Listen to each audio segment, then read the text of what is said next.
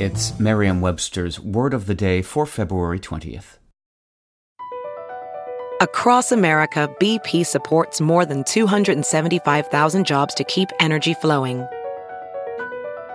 Jobs like updating turbines at one of our Indiana wind farms and producing more oil and gas with fewer operational emissions in the Gulf of Mexico. It's and, not or. See what doing both means for energy nationwide at bp.com/investing in America. Today's word is candor, spelled C-A-N-D-O-R. Candor is a noun that means unreserved, honest, or sincere expression.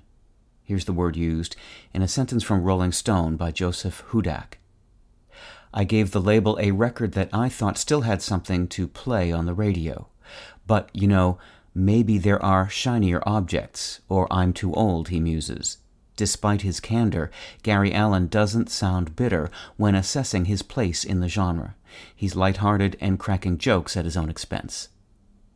The word candor comes from the Latin word candere, meaning to shine or glow.